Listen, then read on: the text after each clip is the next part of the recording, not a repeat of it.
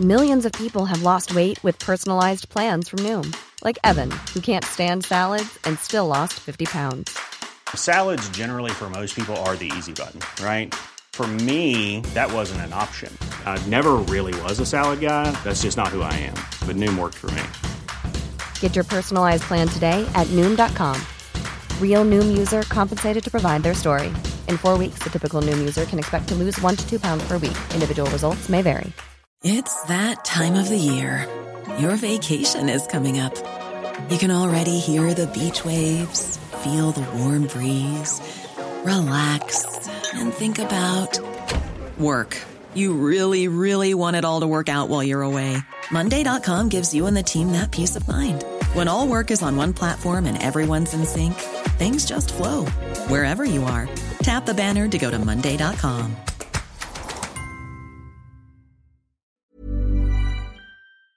You're listening to Cork Today on replay. Phone and text lines are currently closed. This is Cork Today. Cork Today with JP McNamara on C103. Cork's greatest hits, C103. Good morning. Hope you're well on this Tuesday morning. It's Cork Today with John Paul McNamara until 1, in for Patricia. Still feeling under the weather, so I'm with you until 1 o'clock. And Bernie standing by taking your calls. If there's something you want to raise on the programme or discuss something that we are discussing until 1 o'clock, you can call us 0818 103 103 is the number, or you can text or WhatsApp 0862 103 103. And ahead on this morning's programme, very shortly we're going to hear while the main transport union in Ireland wants a dedicated police force for transport, and this is due to the increase of cases of antisocial behaviour on board trains and buses, and we've seen that here in Cork over the last number of years. Dermot O'Leary of the National Bus and Rail Workers Union joins me very shortly on the programme. Also, the UK TV presenter Dan Walker, many of you may recognise his face from when he presented BBC Breakfast. He's now on Channel 5 presenting their evening news, but he was giving an interview yesterday on TV in the UK, and when it came to his children and indeed mobile phone use, he says he gave contracts to his children, and these contracts then contain in the contracts between him or his wife as well and the children, if they break the contract, so if they misused their phone use, the phone gets taken away. But is this a good measure? Is this something that other parents can pick up on? And then it just got the conversation started about mobile phone use, and when do you give your child a mobile phone? When is the correct age for them to learn about mobile phones? Because when they get the phone, they have access to everything. It's a mini computer in their hand. They have apps, they have websites, and while you can monitor some of the websites, you can't monitor everything they are saying within apps. So we'll discuss with Laura Erskine, who is a parenting expert, on the show this morning. Also, many local businesses are worried that they will not survive this winter if they struggle, and they will continue to struggle with the costs of increases associated with business, many being energy and food costs. Some family-run businesses have told us that they'll be working voluntary just to keep the business afloat. We'll be speaking with the Cork Business Association on the programme this morning, and also we're going to hear the work of My Canine Companion. That's ahead of their Green Tie Ball, which goes ahead this Friday. And following the events at Creeshla, our regular show counsellor Joe Heffernan will be discussing trauma, because I think what's happened there has brought up a lot of memories for people who may have lost loved ones in the past, and communities who have suffered something like this over the last number of years. And we'll discuss trauma with Joe after 12:30. Also on the programme this morning, as the first of the funerals gets underway in Creeshla and indeed in Letterkenny, we'll be hearing from those who were signing the books of condolences opened here in Cork. So that and more to come between now and 1. Our lines are open. You can call Bernie on 0818 103 103 if there's something you want to raise in the show or discuss what we're discussing, or you can always text or WhatsApp 0862 103 103. But Ireland's main transport union is demanding that the government creates a dedicated transport police unit to deal with antisocial behaviour on buses, trains and indeed trams. Dermot O'Leary of the National Bus and Rail Workers Union joins me. Good morning to you, Dermot. Good morning, Paul. How are you? I'm fine, and thanks for joining us. Your conference is taking place in Cork at the moment, and many people who do use public transport, we are all noticing there is an increase in antisocial behaviour. It may not be in every route, but there is certain routes that are now known for antisocial behaviour, and that's where you're calling on a dedicated police force, like many other countries right across Europe have. Yeah, indeed. Look, before I start, the person who spends an awful lot of time in Donegal, not too far from that community, look, so I'll pass on my sympathies to people in Creeslough. It's tragic, and it's, obviously it's occupying people's minds over the last few days and for the next few days, and it's a tragedy. It should be marked, and I want to pass on my condolences. But look, in terms of the question you posed, look, we've been campaigning for many years in the National Bus and Rail Union for what we call a dedicated Garda Public Transport Division, and that call over recent weeks and months has the support, in fact, of the representative bodies of the Gardaí, that's the AGSI and the GRA, whose representatives will be here in our conference today to support our call for a dedicated Garda Public Transport Division. And as people listen to our show and many other media outlets will know, that there is an increase in antisocial behaviour that once upon a time, John Paul, would be confined maybe to large urban areas, but now the spread of the antisocial behaviour is alarming, really, and it's happening along bus routes, train routes across the country. Bus Éireann, which is probably the main provider of transport that serves every nook and cranny in the country, staff there and commuters are experiencing an awful lot of antisocial behaviour. And again, look, we had a Taoiseach in yesterday to open our conference, and I suppose that was an honour and privilege to have a fellow Corkman doing that, but at the same time he did reference our call, and while some people might have viewed his comments as negative, I viewed the fact that he actually mentioned the fact that we're looking for a dedicated Garda Public Transport as a positive, and it's very much on the political agenda now. And I suppose our call over the next today, I suppose in the next few weeks again, will be to the politicians, including the Taoiseach and his government colleagues, that the time is now right to set up this Garda Public Transport Division, which won't, John Paul, solve every single problem on public transport in relation to antisocial behaviour, but certainly will send a message to people that there is no possibility that you will be sanctioned, arrested, charged, and maybe even end up with a heavy fine or in jail for actions you take. And having the presence of Gardaí on board a train or indeed a bus may, as you say, not encourage as much antisocial behaviour as we have seen in the past. But who would fund this then? I mean, has that been mentioned? I presume funding will come from the Justice Department, as the Gardaí themselves will say they're under-resourced. I look, and it will, and that's what the Garda representative bodies will say today, that they do support the concept, but obviously resources need to be forthcoming. And again, look, this country, it's still young in terms of it's 100 years knocking around, and we seem to think, that look, the problems of the world will be solved, but they'll be solved on an incremental basis. Budgets can be found for issues as they arise. That's just the reality. If you want people to travel, and this is the point we've been making, John Paul, we've had a lot of regular users of transport haven't come back yet after COVID. They're starting to come back on a trickle basis. Some of the companies are reporting larger numbers in 10 months there last year, obviously. But we're trying to also encourage people that sit in their car every morning and every afternoon stuck in traffic. We're trying to encourage those people onto public transport. And whilst there is a problem, we need extra fleet on buses and trains, and they'll be forthcoming. But certainly to encourage people to use and never use public transport before. It's very hard to do that when you're, like me talking to yourselves and other media outlets about the antisocial behaviour. So we have on one hand, we have the carbon, green, climate crisis, and we're trying to get people out of the cars that pollute the air. How do you do that when you listen to the likes of me giving out about antisocial behaviour? So there's that element as well.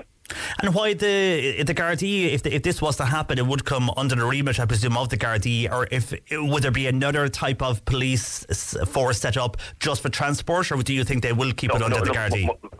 Again, look, I suppose, John, my view is, I'm unable to promote what we need in the NBRU, and years at that, right? But I've always bowed to the expertise and the operations side of any type of police resource that would be forthcoming would be a matter for the Gardaí themselves. But I'd be very strong in the fact that it should come from the Gardaí. As far as I'm concerned, the only police force in this country is the Gardaí, and most of the countries, you mentioned at the top of the piece yourself, most of the countries that have transport police or transport police forces, the vast majority of them are connected with the main police in those jurisdictions. There is a few, the British Transport Police, separate from the police over there. There's a few isolated ones, but by and large they're all connected with the police, and there's probably a good reason for that. So again, look, I suppose, your relationship is far and wide, North Cork and beyond, and I know people, we all do, but that's the culture in Ireland. We all engage with politicians, small parties and none, and again, the more people listen to the show, they can go and talk to the politicians, and they do on a regular basis, I know they do, and have this discussion about dedicated Garda transport force, then that will work. Eventually people will listen, because after all, we do elect the politicians. Some we mightn't like, but we do elect them. It is a democracy. We elect them to legislate. And look, I'm long since past sick of hearing about the Garda Commissioner doesn't want or doesn't see the requirement for the dedicated Garda Public Transport Division. Well, neither you nor I, John Paul, elected the Garda Commissioner, but we certainly elected politicians. True. And from your members' point of view, then, the reason everybody wants more done when it comes to antisocial behaviour, the workers, I mean, when you go to work every morning, you don't expect a level of abuse when you go into your job, but that is what is happening for some of the bus drivers, in particular when it comes to Cork. Many over the years have told us of frightening experiences on certain routes within the city and also county routes. And there's no doubt about that. I mean, as I said already, the antisocial behaviour and the tuggery, as far as I'm concerned, in some cases, is across the public transport system, and it's on buses, and trains, and Bus Éireann, as I said already, Irish Rail, and you mentioned staff. I mean, I used to travel on the train to Dublin regular or Cork when I was an executive member of the union before I became an official, and Mallow was obviously the first stop, and a lot of people used to get on there, and the first thing they would have done was went to the breakfast car or the dining car and get their breakfast. A lot of the people that worked in that service, Network Catering was called, John Paul, a lot of them migrated onto customer service roles, and they used to love the job they used to do. And people that maybe retired now listening to the show will remember all those people out of Mallow. And again, those people that went on to do customer service roles are now afraid, terrified coming to work, and that's not the job they joined, in some cases 30, 25 years ago. And what examples are they afraid of? I mean, what type of abuse are they receiving? Look, again, it varies. It varies from verbal abuse, racism, physical assault, attacks on female members, threats of rape, both the train personnel, bus personnel. So there's a variety of assaults out there. And again, look, the day goes by, the weekend again saw more assaults. We had a situation in Cork a number of years ago, not that long ago, 2019, where a lady driver was threatened with rape in Carrigaline on Halloween 2019. So look, they're all alarming. And again, look, I suppose you mentioned yourself about the different police forces across the world that deal with transport. The experience that we've gleaned from those jurisdictions, that some of the behaviour we're witnessing here has reduced significantly in those jurisdictions, because again, there is a fear and there is a reality that people can be and will be and are being prosecuted, and in some cases large fines and jail sentences, as I said already. And can the bus operators do more to protect their staff? I know they have the glass shields in front of them, but still there is access to bus drivers. I suppose that's what we're more familiar with from people who use public transport in Cork. Can more be done to protect those bus drivers who are receiving abuse? Look, the transport operators themselves have I suppose, injected large amounts of cash into create some type of security. Look, Bus Éireann, for example, doesn't have full protective screens in all their fleet. That's something we've been dealing with Bus Éireann. Irish Rail have tried, to be fair to them, have increased their budget to over $6.5 million for security. They're struggling, or the company that's contracted to provide security is struggling to recruit staff, and I suppose in an economy now where a lot of sectors are struggling for recruitment. But certainly, in my view, the world would be that security is one thing. The powers of arrest and detention, are something that security services wouldn't have. So again, the Garda are the only people, as I said already, they're the only police force in this jurisdiction as far as we're concerned, and you can throw all the security at the world. The people that engage in type of behaviour know full well that those security people only move people on, get you off a train, get you off a bus, but you're on the next train, you're on the next bus again then. Yeah, so that doesn't really work for us. You need someone who can actually enforce laws and prosecute people. Of course. Okay, but I know your conference is about to start there, so we'll leave you go, Dermot. For the moment, thank you for taking time out to chat to us. Take care. That is Dermot O'Leary there of the National Bus and Rail Workers Union. Their conference just about to get underway again today in Cork, and your views are welcome. Should we in this country, many other countries, I'm sure if you ever go abroad you will see them if you use a bus or a tram or a train in various countries. Those transport police are on, and they're manning and they're walking around, and even the presence of a Garda on a car or on a bus or on a train or wherever, I mean, it does deter people some bit, you would hope anyhow. So should we have public police just for transport in this country? Your views are welcome. 0818 103 103 or text or WhatsApp 0862 103 103. And I know we may have security on some trains, and especially at the Lewis in Dublin, but just overall for Bus Éireann and buses, maybe here in Cork more so, that people would be using, be that city or county services. Would you like to see transport police on those services you use daily? Let us know. You can also tweet at C103 Cork, and maybe somebody can help or give us some advice on what to do with this, because I got a text in here from Dee, and Dee says there's a young deer the size of a calf dead and lying in a ditch on the side of the road just on the Boherbue side of Horgan's Cross in Kishkane. Now, it must have been struck by a vehicle, but who was responsible for taking this dead animal away from there? Asking Dee, would it be the department? Would they be, as it is, wildlife? And I know when it comes to wildlife, sometimes the department would be responsible for this, but anybody point us in the right direction? And am I right in saying usually October, isn't that the mating season for deers? So we always usually get a word of warning for people if you're driving in certain areas of Cork to be careful of deer. That area in and around Boherbue that Dee mentioned, and Kishkane in some areas can be affected. Lisarda near Macroom, it's another area where you'll hear people and you'll hear calls maybe over the last few years into us saying be careful, you know, there is deer running across the road, because I'm sure October is the mating season for deer. Anyhow, you can let us know on who, if anybody has come across this before, who do you get onto if you do see a dead deer on the roadside? I presume it's the department, but let us know. 0818 103 103. You can call Bernie or text or WhatsApp 0862 103 103. And your calls are welcome on 0818 103 103. We were speaking there with Dermot O'Leary of the National Bus and Rail Workers Union on why they want a dedicated police force for transport in this country, more than likely to come under Garda Síochána, but they want some form of transport police like we have in other countries. And on that, we have a number of people who have contacted us on what they have seen while using public transport. First of all, a texter saying that the army should be called in to police the streets, because after all, we are entitled to feel safe on our streets as citizens. The army are ducking and diving all day long, and this person feels that they should be out on the streets and maybe on our transport, public transport that is, as well. While Marion says she was on a bus, this is only in the last number of years, where a guy abused the bus driver over the fare increase. So there was a fare increase. There was one about, was it 2 or 3 years ago? And Marion says the driver was trying to engage with the person and says, yeah, I know how you feel, but I don't make up the charges, but I still have to take the money for the correct fare. The person wanted to pay the old fare, and the bus driver said, I'll have to charge you the new fare. It's, you know, I don't make these things up, I'm just doing my job. And the driver even advised the man to get a Leap card, and the fare would be considerably cheaper if he started to use a Leap card that would work to his advantage. When the driver mentioned the Leap card, the man got more annoyed and more frustrated, started roaring at the driver, started hitting the glass between the driver and that person, the passenger, and just kept on abusing the driver. In the end, he did give him the extra 50 cents and then sat down. Now, everybody in the bus was disgusted with that person. Everybody looked at him when he sat down. But at the same time, this is just one incident I have seen over the years. Why do people pick on the bus drivers or any frontline workers when there is something like an increase or a change?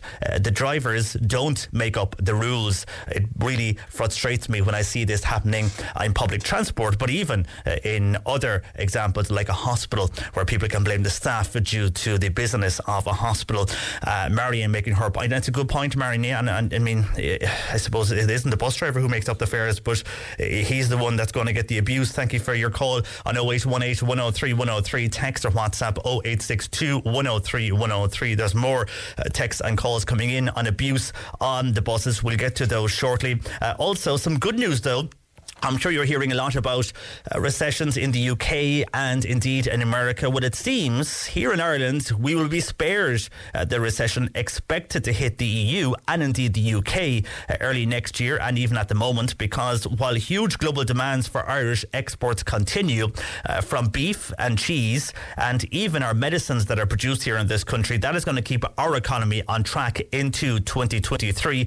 This is coming from the stockbrokers Davies, who looking at their forecasts, they think Ireland will see a growth, a small growth, but still a growth compared to other countries, and they don't believe a major recession is on the cards here. And that all goes back to our exports here in Ireland, and it's keeping our GDP in a positive territory, so they say. So that's some good news anyhow when it comes to the future of our country financially. And you would have heard the drama and indeed the scandal out of the Irish dancing last week. Well, Riverdance, we all know Riverdance, it has distanced itself from the Irish dancing organisation at the centre of the alleged cheating scandal. The world famous Irish dancing show has said now it will not be sponsoring any further competitions or anything to do with the CLRG until it knows the outcome of its investigation. Now, this is going to be a huge blow to them because the organisation that look after the dancing, it's probably the biggest scandal ever to hit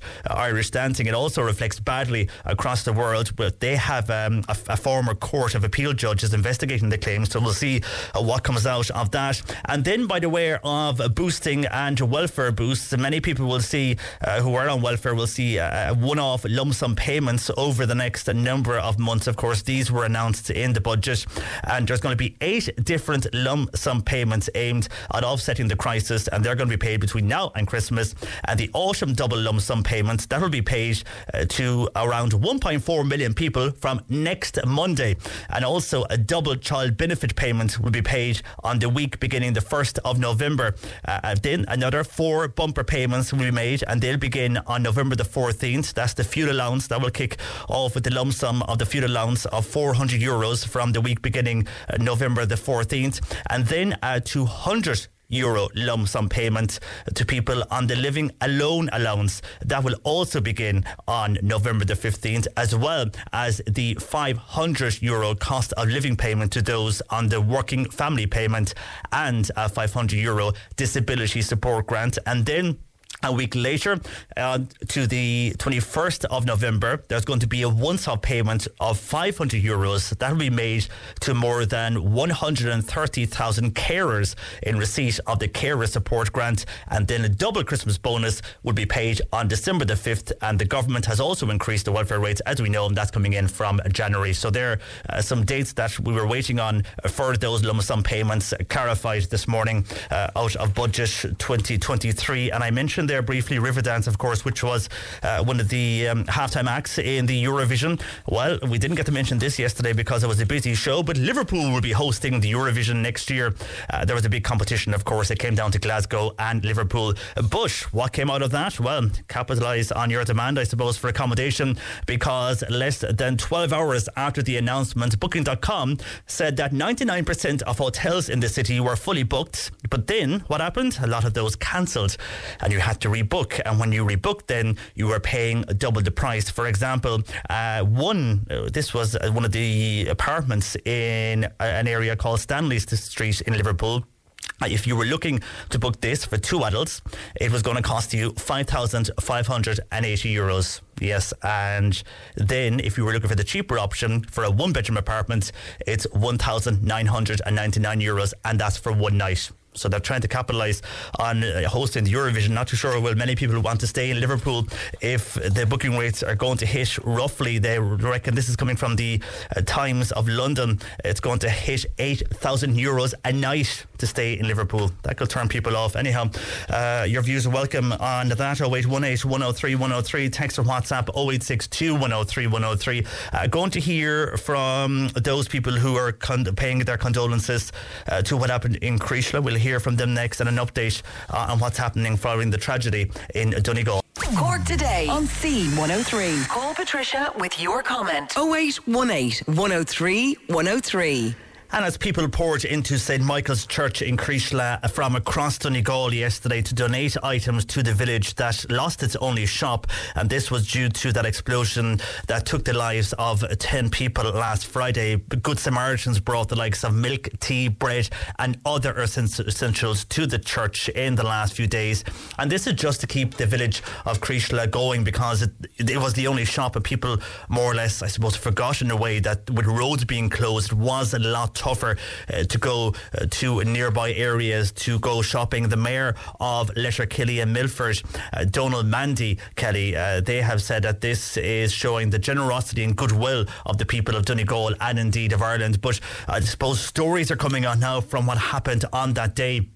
And this is as they prepare to bury the people today from that explosion last Friday. It's just showing one of the young boys who escaped serious injury. And the reason he did was Hamish O'Flaherty, whose father James died in the explosion. He was sitting in his father's Volvo in the service station forecourt at about just after 3 o'clock when the explosion took place. He was looking out the window of the passenger seat of the Volvo, and then the 12-year-old, he dropped something in the car. So as you do, he leaned forward to pick it up. But as he leaned forward, that's when the explosion occurred. And when he got back up, obviously the explosion had taken place. But Daniel Gill, he's a neighbour of the O'Flaherty family, and he said Hamish's actions saved him from a significant injury from the impact of that explosion. And stories like this now are emerging as people get together and are talking at the various vigils and indeed at the services that are being held right across the area there of Donegal. Well, books of condolences are opened at Cork City Hall, also opening a county hall for the victims of Creeshla, and our news reporter Murray Tuick spoke to those people who went along to sign the book of condolence. I feel so sad for the people in Donegal and all over Donegal and all over Ireland anyway, because it affects me thinking about it. Like, it could be any one of my kids went in for an ice cream. We could have stopped for petrol there sometime. I'm from the Kinsale area, which is the Wild Atlantic Way, the other side of Donegal. Donegal is the top, Kinsale is the bottom. And I thought it'd be nice to come and sign the book. Yeah, did it mean a lot to you to have the opportunity locally to sign a book here? Absolutely, I think it's a great idea. And I hope lots of people will do it, and they will. And all over the whole country is grieving for Donegal, in fairness. Like, you couldn't say enough at the moment to appreciate how lucky we are that we weren't in that situation like they are in Donegal at the moment. I came here today because I think everybody's affected by this sad occurrence. 10 innocent people who went about their business. One going in for a birthday cake for their mother. The other man going in for an ATM. Somebody else going in for sweets. It could be any one of us. And I know Creeshla myself, and such a small community. I come from a small community, and one is very badly affected. So it's the least that we can do to come along and show our sympathy, which is very little, but those people are going to go through an awful lot. And, we just have to pray for them. And that's our reporter Murray Tuick, who was speaking to those who turned up yesterday evening at City Hall to sign the Book of Condolences, which is now open for victims of Creeshla, also at the County Hall. And I'm told there in the last few minutes, Bernie informs me that a Book of Condolences is now opened at the lobby of the Hibernian Hotel in Mallow, and that will be opened for the week. Johnny Bongo's to open that Book of Condolence if you're in the Mallow area. We're going to hear later in the show from vigils that took place last night across Ireland and from those who attended those vigils. That's on the way. But next we're going to hear, when do you give your child their first mobile phone? And what rules do you put in place so they use the phone wisely and correctly? We'll be discussing that next. Cork Today on C103. Text or WhatsApp Patricia with your comment. 086 103 103. UK TV presenter Dan Walker admits he is very strict with his children when it comes to mobile phone and tablet usage. He says in an upcoming book that devices are taken away if they break the signed contracts they have agreed with their parents. Well, Laura Erskine of the parentingexperts.com joins me on this. Good morning to you, Laura. Good morning. And thanks for joining us. So I suppose Dan, who many will remember him from his days at BBC Breakfast, now on Channel 5, is it a good idea, or maybe not so a good idea, to maybe start this forming of contracts? Because in one way, if the rules are broken, if you abuse it, it may not be a bad idea. I think it's a fantastic idea, and I only wish I'd done it myself, to be perfectly honest. I have 2 children with mobile phones. So I have a 13-year-old who has started secondary school and has his mobile phone with him most of the time. Now, in school, obviously, there are very strict rules and there's an immediate confiscation if they're broken. And then I have an 11-year-old who started this year, she's in 5th class, to walk home from school. So she's allowed to bring it to school, goes into a box at the teacher's desk during school hours, and then it's taken and she has it for that walk home from school so that I can contact her. And then invariably there's various extracurricular activities, and I may need to touch base with her to find out what time they're finished at, so we can do that outside of school hours. And it is very handy. But all of these mobile phones have access to the internet. They're a smartphone. They're not the old Nokias. And, you know, the rules have been broken. The rules that I set out verbally with my children have been broken. There have been confiscations at home. And always it falls back into grey areas and arguments and negotiations about what was really agreed. So having that formal written contract is a fantastic idea, and something that I think all parents should do, because there's so many elements of responsibility when it comes to having your own mobile phone. And while technology now will let you see what websites they can be looking up, but there's so many apps out there, and especially with social media, you may need to see if they are typing messages to someone, and maybe some people could be their friends, others may not be their friends, the way social media acts these days. So while you can check what they're doing on the phone regarding texting via social media apps, is that a good thing to check what your child or who your child is interacting with? Absolutely. You know, that is one of the rules in my home, is that at any time I should be able to ask for the phone and to read WhatsApp messages, to look at the conversations that are happening within other apps, such as Snapchat, Instagram, even the gaming apps like Roblox, and other similar games that allow groups to be set up that are private, where you invite friends in and further messaging goes on. And they're out sort of, I suppose, normal traditional messaging apps. So I need to be able to see that. And actually, as a result of being vigilant on that, my daughter has an iPad, which obviously she wouldn't be carrying around, and it was really for use at the weekends.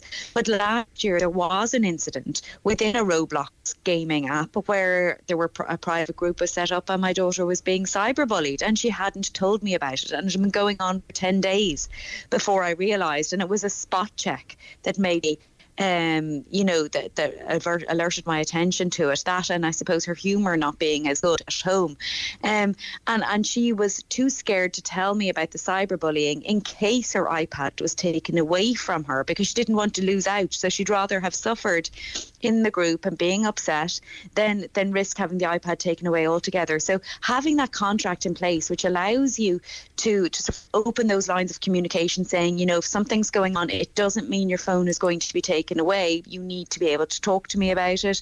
Allowing those spot checks to take place, and if they're not willing to agree to that, then they shouldn't have a mobile phone, because until they're of an age that they can digest and deal with this information that goes on within these messaging apps, that goes on within their groups of friends, and be resilient and know how to assess risk, then you know you as a parent have a responsibility to keep an eye on that, in the same way that you wouldn't let them drive a car without them having the full training, and they haven't got the world life training to be able to deal with a lot of what's going on the internet, and indeed the bullying risks, and even sexual predator risks that can exist within apps that you think are innocent and okay for children, when people pose as children when they're really adults. And had that conversation that if they are in a situation of bullying, they won't lose the iPad or phone. That's simply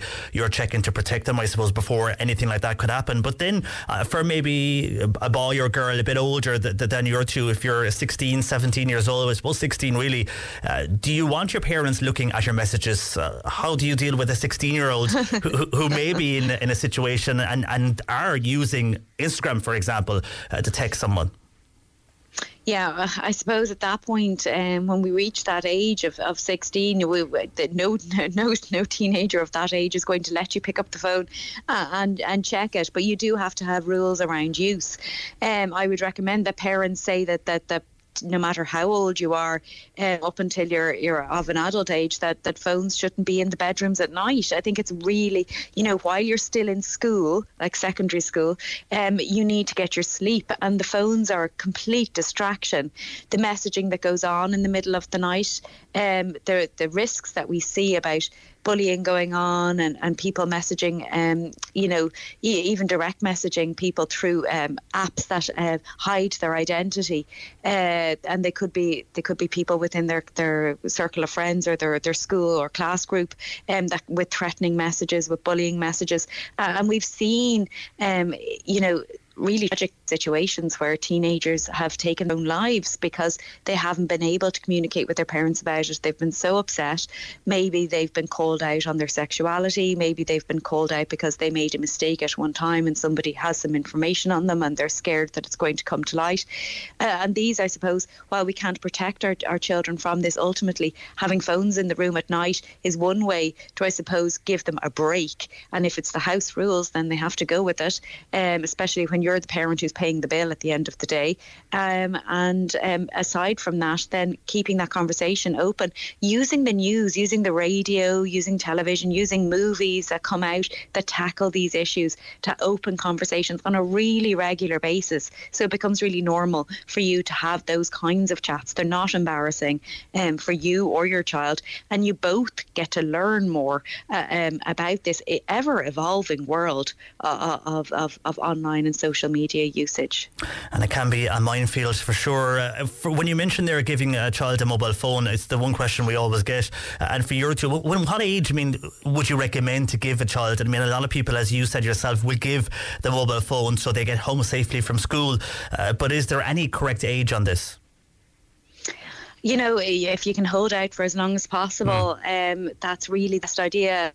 My children are in a different situation because myself and their father are divorced. So it means that they're out of contact with me on 2 different days of the week, and they're overnights, and they want to be able to contact me. So they've had phones from a younger age than perhaps other children would have, and they've had to hand them back then when they get back to me. But as they've got older, they've been able to keep them, but not in the rooms at night. Ideally, if you can wait until secondary school or at least 6th class in primary school, that would be my recommendation, because once they have it, you can't take it away. It's like pushing the toothpaste back inside the tube. It doesn't work. So the longer you can resist it, the better. And then having those strict rules around usage, checking the apps that they have. A lot of the social media apps, you're not even supposed to have them until they're 12 years of age, like Instagram, Snapchat. They all have rules. It's either 12 or 13 before they can they're even allowed to have an account on them. And that's there for a reason, because they're not able to risk. Their brain hasn't even developed enough to be able to navigate all of these varying different elements of emotional baggage that can come along with using these apps. And it's difficult enough managing friendship groups, but it is nice for them to have it for secondary school. They generally set up group apps where they have a class app and they text homework, or they text when they're meeting up after training. And unfortunately, it's a reality of today. So there's a really, really good website called webwise.ie. It's a government funded website website. It has all of the up-to-date information around the latest social media apps, gaming apps, the risks that maybe have been posed to children within those, whatever's trending at the moment. And they update it daily. They've got PDF downloads, they've got videos explaining to parents and to children how to use various different apps, what the risks are. And so for parents who say, gosh, I don't even know anything about that world, I still love my Nokia and I'm not giving it up. It is a case of if you can't beat them, join them. You need to understand that. And as a parent, you need to be able to understand what apps are out there. So checking in on that website on a regular basis will give you a really dummy's guide to what's going on in the world of the web, and what to watch out for when it comes to your children. True, it's all a learning curve for the moment. Laura, good advice there, and thanks for joining us this morning. Thank you. Take care. Laura Erskine there of parentingexperts.com. Your views are welcome. When was the first time you gave your child a mobile phone or indeed a tablet for use? 0818 103 103. You can text or WhatsApp 0862 103 103. And by the way, as we were chatting there with Laura, there's a lot of colds and flus around over the next number, or there is at the moment, but over the next number of weeks it'll probably increase. We are going to have a pharmacist discussing what you can do to prevent this, or the best ways of treating your young child. She'll be joining us on Thursday's show, so if you have any questions for her, you can email us those, and we'll put them to her on the show on Thursday. Cork Today at c103.ie. Here at C103, it's JP, though, until 1 on Cork Today. In for Patricia, not feeling too well today, so me with you until 1. Bernie, taking your comments. And indeed, if you want to raise anything on the show, call us 0818 103 103, or you can text or WhatsApp 0862 103 103. Ahead, we're going to hear how local businesses are worried ahead of this winter, because many are going to struggle with the costs associated with business, that being energy, but also food costs. And some family-run businesses, they say they're just going to work voluntary to keep the business and to keep the doors open. We'll be hearing from the Cork Business Association shortly on that. But a lot of calls and comments coming in. This is on, first of all, the text we had earlier on this morning on this deer, on that D. Who texted us was travelling. This was from the Boherbue side of Horgan's Cross in Kishkane.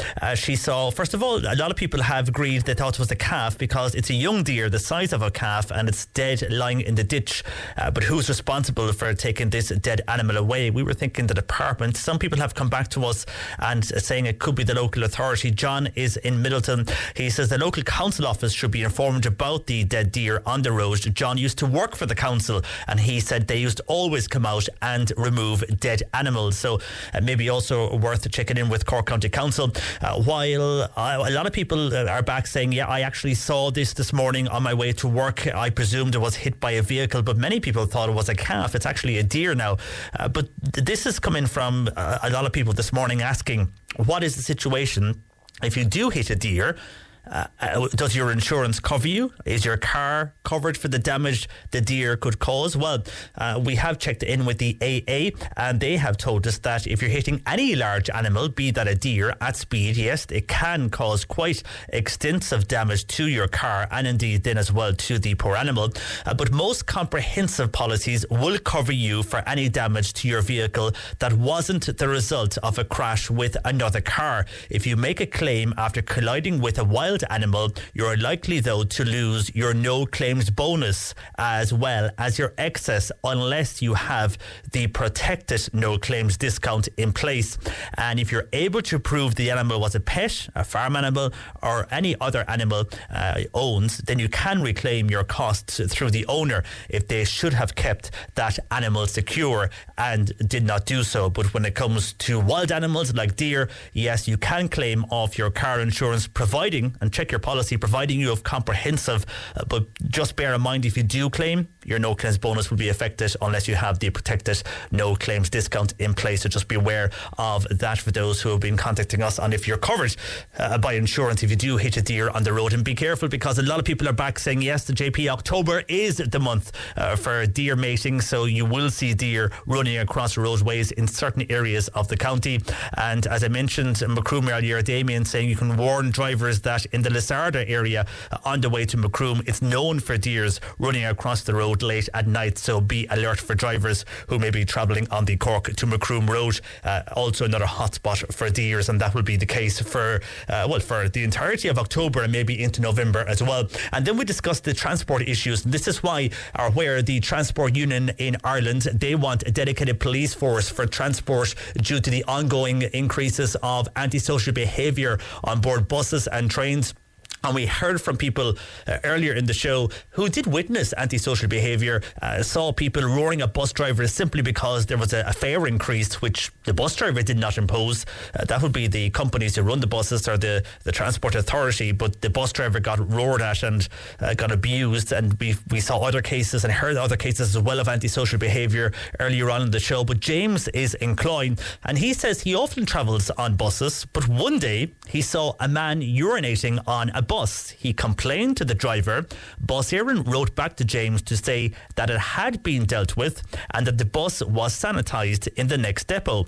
But that is not good enough, says James. That man should have been reported and an inspector should have been informed. James knows a lot of drivers that are afraid driving at night, and he feels they should have an emergency button that they can press for help, says James in Cloyne. On to Bernie and 0818 103 103. I do presume they have an emergency button. You would hope they would have some type of system whereby if something does happen that they can press a button and it alerts somehow.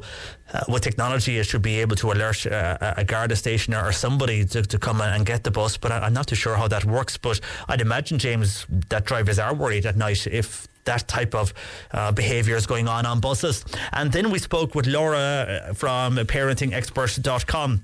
And this was to do with the UK TV presenter Dan Walker, because he has decided to give contracts to his children on their mobile phone use. If they break the contract, then the mobile phone gets taken away from them. And a lot of people agreeing, because Laura Erskine from parentingexperts.com, she says she agrees with this. She's sorry she didn't think of this herself. And a lot of people, a lot of parents are in contact to say they think it's a good idea. This is from Laura, who says, I agree with your Laura that was on the show, and indeed with what Dan has done. I think it's a great idea. At least then it's in writing and it prevents any future arguments on mobile phone use in the house. While Dan says, yes, I totally agree, but I do think even at 12 or 13 they are too young to be receiving a mobile phone. It's just too dangerous considering what is out there these days. Bernadette, she gave her child their first mobile phone at the age of 12, but she feels there's pressure then on parents to do so, because if others have a mobile phone, then you feel you have to give your child as well. But she does feel there's advantages to make sure and that they are safe when they are out and about. And then other views on this. First of all, somebody else on text saying they should never have phones or iPads, because this person feels people know nothing when they grow up. And Sheila is making a comparison to when she was growing up, because Sheila says she was 14 years when she got her first watch, just a watch, and she said, I worked for that watch. So maybe asking the children to work for their phone. Thank you, Sheila, for your text to 0862 103 103. And somebody else says parents give their children tablets to keep their kids quiet. They don't even look then where they are going on the street, those that are walking with mobile. This person feels they need to learn the hard way. We don't need apps to know what is going on around us. And somebody else saying, I went to school in the 80s, no mobile phones. I got home safely from school. I was on a bus in the dark. Honestly, kids don't need phones. No wonder they can't communicate today. While Anna, she gave her child their first phone at 13. Now, she says there was the very reason that Laura mentioned, that they would get home safely from school. But we had a strict rule in the house, and we used Wi-Fi to ensure that they could not access internet at certain hours at home. The phone did not have access to 4G, so the only way they could get on the internet or use apps on the phone was with the home Wi-Fi. We would switch it off between 5 and 8 to ensure they get their homework done. We would leave it on then for an hour, but when they went to bed, the phones would either stay downstairs, or if they brought them up, the Wi-Fi would be switched off so they could not access Wi-Fi. We ensured that the 4G again was not accessible in the settings of the phone, thanks to the shop that we purchased the phone from, says Anna. While Anne-Marie says this is a very tough one for parents, as if others have, in the class that is, have a mobile phone, then your child will want one. That's what we faced. Eventually we did give in and we put all the various measures in place, but you have to be so careful. Marie says for parents, my message is to make sure that you put in line that you can check their text messages and the messages that you would be able to read from the likes of Instagram or indeed Snapchat. It's when they're in their teenage years that can be the toughest when they get older, because they don't want their parents looking for one reason or another at their messages. That's from Anne-Marie. On WhatsApp to 0862 103 103. You can text on the same number or indeed call Bernie 0818 103 103. So like those parents, when did you first give your child a mobile phone and what do you put in place? I mean, that TV presenter Dan Walker in the UK putting a contract in place. Laura Erskine from parentingexperts.com, she said she never even thought of that and is sorry she didn't do it, and it's a great idea, but maybe somebody else has put something else in place that can help other parents. Let us know. And what age do you give your child a phone? You can hear the examples there from parents who came under pressure because others in the classroom had a phone and they felt they had to get their child a phone, but they put various measures in place. It is a minefield and there's so much out there now when it comes to phones. It's a minefield and very hard indeed for parents. Anyhow, you can let us know on 0818 103 103, text or WhatsApp 0862 103 103. And I just want to return to Creeshla because we heard earlier from those who were signing the books of condolences here in Cork and why they were doing so. Well, as funerals get underway in Donegal this morning, vigils took place last night across Ireland. And here is some of those people who attended those vigils. Really sad what happened up there, and I have sympathy for all the families and especially young kids there were lost. I think it's just awful. It's hard for us to visualise it not being there, but I mean it's just awful. It was such a terrible accident affecting so many of the townspeople. I'm from Downlands myself, and Creeshla is obviously quite close to me, but I'm living up in Derry myself. But it was a wee way of just kind of, it's just nice to see like everyone coming together for such a hard time. I don't think there is any words to sort of explain how people are feeling, and I think just being able to come together and a show of support for the families of the people in Creeshla and the wider community in Creeshla is incredible, and the turnout tonight speaks for itself, you know, how people are feeling. As Derry people, we feel so close to Donegal, and if it hasn't, it's touched everybody. Really, it's a long time since we've had a tragedy that bad. I was chatting a few ones from Creeshla as well, and they were, obviously it's just really affected everyone, but it's only kind of recently, it's kind of once the dust settled itself, it's kind of, everyone's kind of realised how much it's hit everyone, like everyone. And that's some of those people who took part and attended the vigils held last night right across Ireland. And obviously our thoughts are with everybody in Creeshla in Donegal today. There is a vigil going to be held tomorrow night in Bandon, in Bridge Place in Bandon at 7 o'clock. Locals may know that better as the Fish Corner in Bandon if you would like to go along there tomorrow evening at 7 o'clock. On the way, how businesses will cope with the winter ahead. C103 Jobs. A bakery manager is wanted for Drimoleague. You can email centradrimoleague@gmail.com or call 087 311 2807. A recruitment open day for Domino's Cork is taking place in the Muldrell Hotel in Cork Wednesday, following the recent announcement to recruit 1,000 roles nationwide. And this is in preparation for the busy festive season ahead. Domino's hopes to fill over 50 roles across its Cork stores in Douglas, Washington Street and indeed in Blackpool, as well as their new store in Wilton, which is due to open this November. And qualified electricians are wanted for Ringaskiddy. There's an immediate start. You can send your CV to jobs@hamiltonfrench.com, or you can telephone them on 087 165 0527. You'll find these jobs and much more now online. Just go to c103.ie/job. You're listening to Cork Today on replay. Phone and text lines are currently closed. Cork Today on C103. Call Patricia with your comment. 0818 103 103. There's further warnings that family-owned restaurants, pubs and coffee shops are facing into the toughest winter ever as energy costs continue to rise. Helen Murphy of the Cork Business Association says many businesses are worried at the future ahead, and she joins me this morning. Good morning to you, Helen. Good morning, John Paul. And thanks for joining us. There's so many challenges for businesses over the last number of years, but this is probably the toughest many have seen just to keep the doors open. It certainly is. I mean, all businesses are facing huge challenges just to remain open at the moment. But I think it's particularly keenly felt with small restaurants and coffee shops that are really, really struggling at the minute. And we're hearing then from businesses outside of the energy costs, so you mentioned coffee shops there, the food that they purchase to serve in their shops and those that are made in the kitchens, that has increased. There's a combination of not just energy but food as well. Absolutely. I mean, the cost of all food inputs for restaurants and cafes are rising rapidly. So you think about meat, dairy, flour, eggs in particular, the costs have just gone through the roof. So no matter what your coffee shop, your local bakery, no matter what they're preparing, the cost of just literally gathering the ingredients and putting a meal on a plate to serve to a customer, those costs have really, really increased enormously. And then, of course, the businesses themselves, they're finding it difficult to pass those costs on to the customers, as consumers are very price sensitive at the moment, especially now when lots of people are being very careful about their own discretionary spend.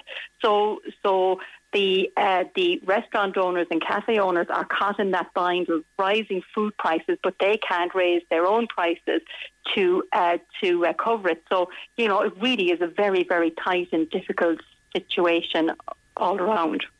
And we mentioned this on the show last week. This was from the Celtic Ross Hotel. Neil Grant, who's the general manager there, he tweeted that in August 2022, last August, the electricity bill for the hotel arrived. It was just over 24,000 euro compared to just over 8,800 euros for the year before. But that was for August 21 before. But the government would have come out with the help in the budget.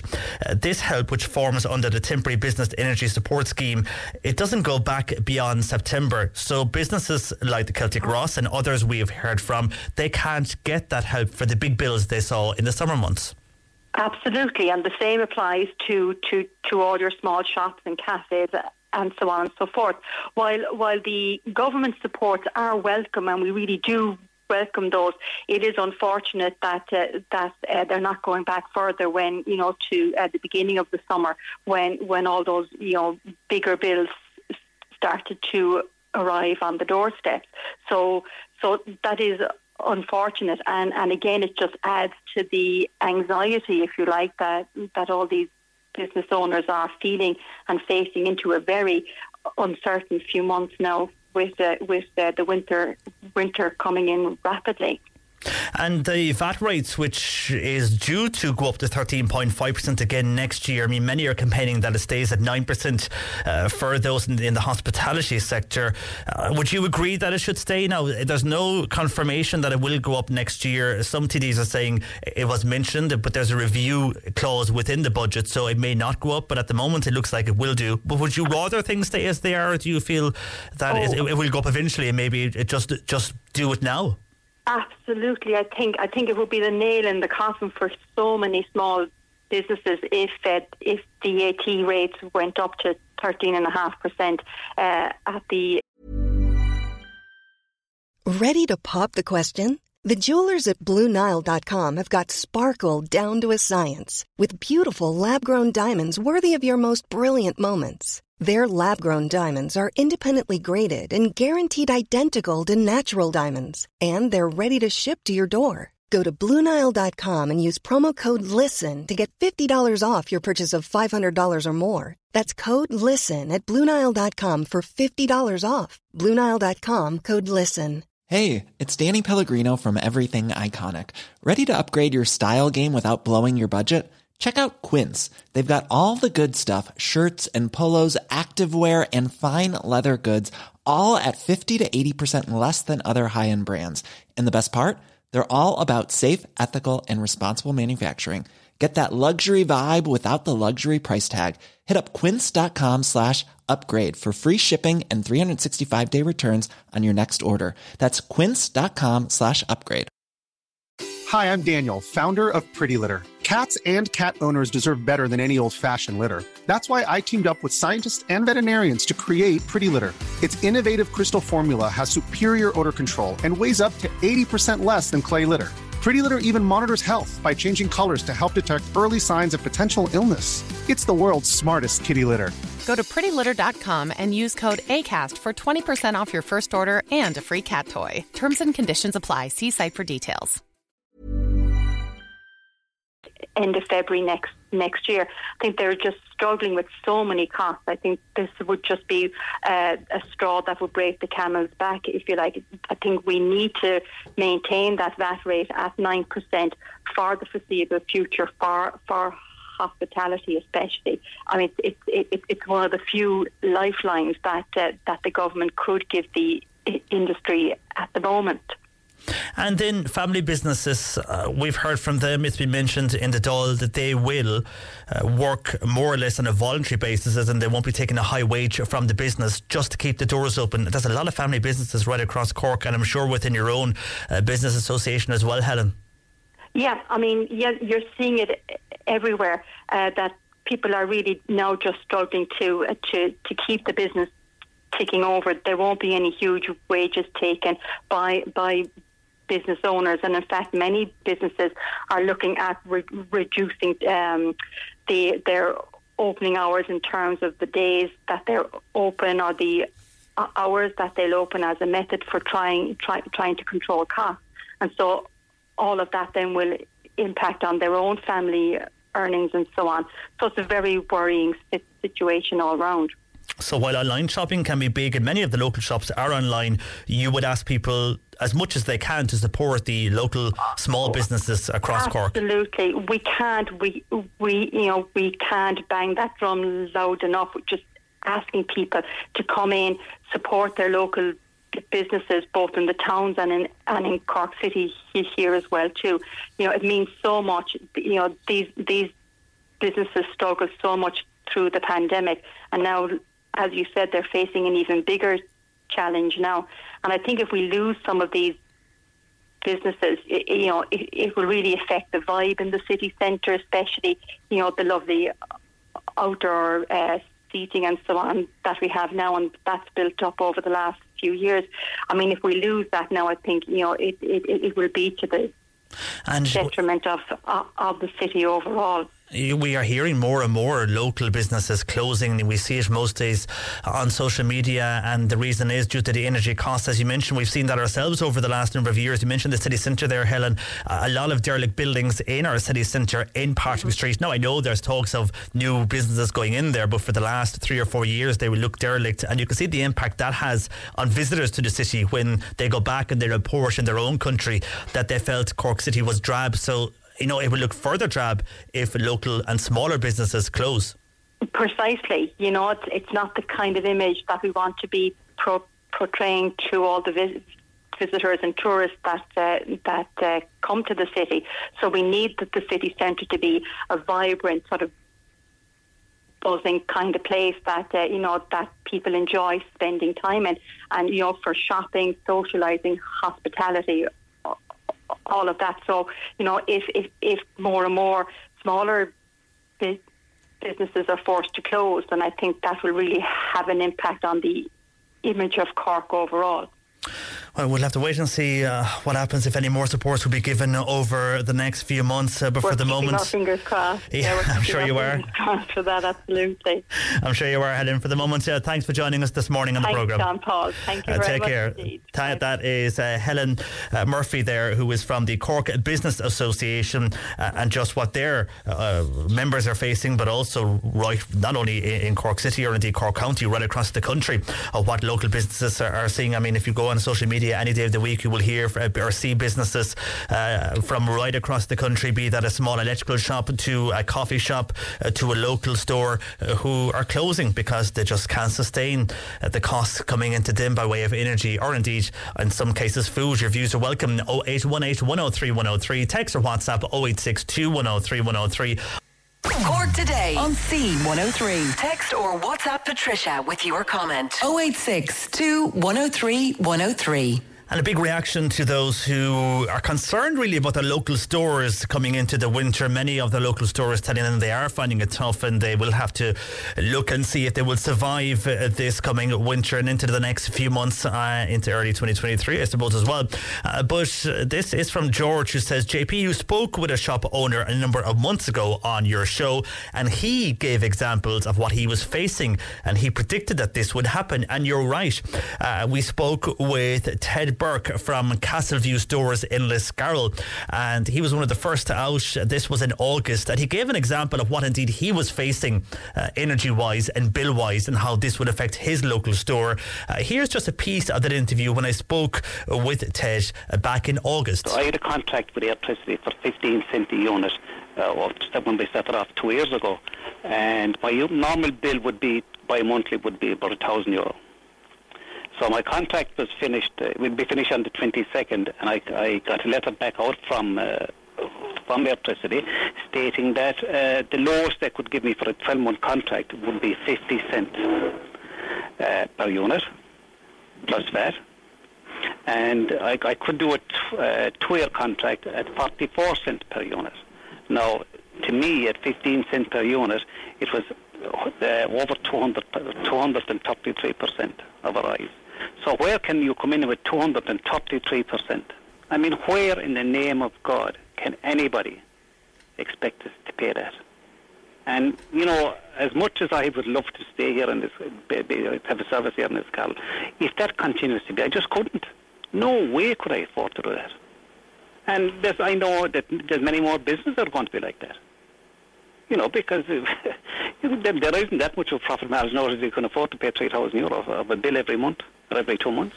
So that was the reality Ted was facing back in August, and we did say at that time we would see more businesses facing this, and now we are, and not just energy but also from a food perspective when it comes to increases. Anyhow, our lines are open 0818 103 103. Maybe you're a local shop in an area who is facing this. Join us and let us know what indeed the reality of is running a local shop, or indeed any kind of local store at the moment. Or you can text or WhatsApp 0862 103 103. I just want to go back to yesterday's show because we have a lot of comments that we didn't get to towards the end of the show yesterday, and we were discussing referees, and we spoke with the former GAA president Sean Kelly, an Ireland South MEP, and this was, should now the GAA decide to take away not the linesmen but the officials who will be on the sideline near enough to the linesmen, should they be taken away from the sideline and be put behind the pitch so that it would be less abuse given to the linesmen and indeed given to the referees, because many feel they're the ones who cause the grief on the pitches and the abuse we have seen over the last number of years from those on the sidelines to the refs. So there was mixed views on this. Many felt no, keep them there because they do spur on the players. Others felt a lot of them have headphones now and they don't need to be on the sidelines anymore.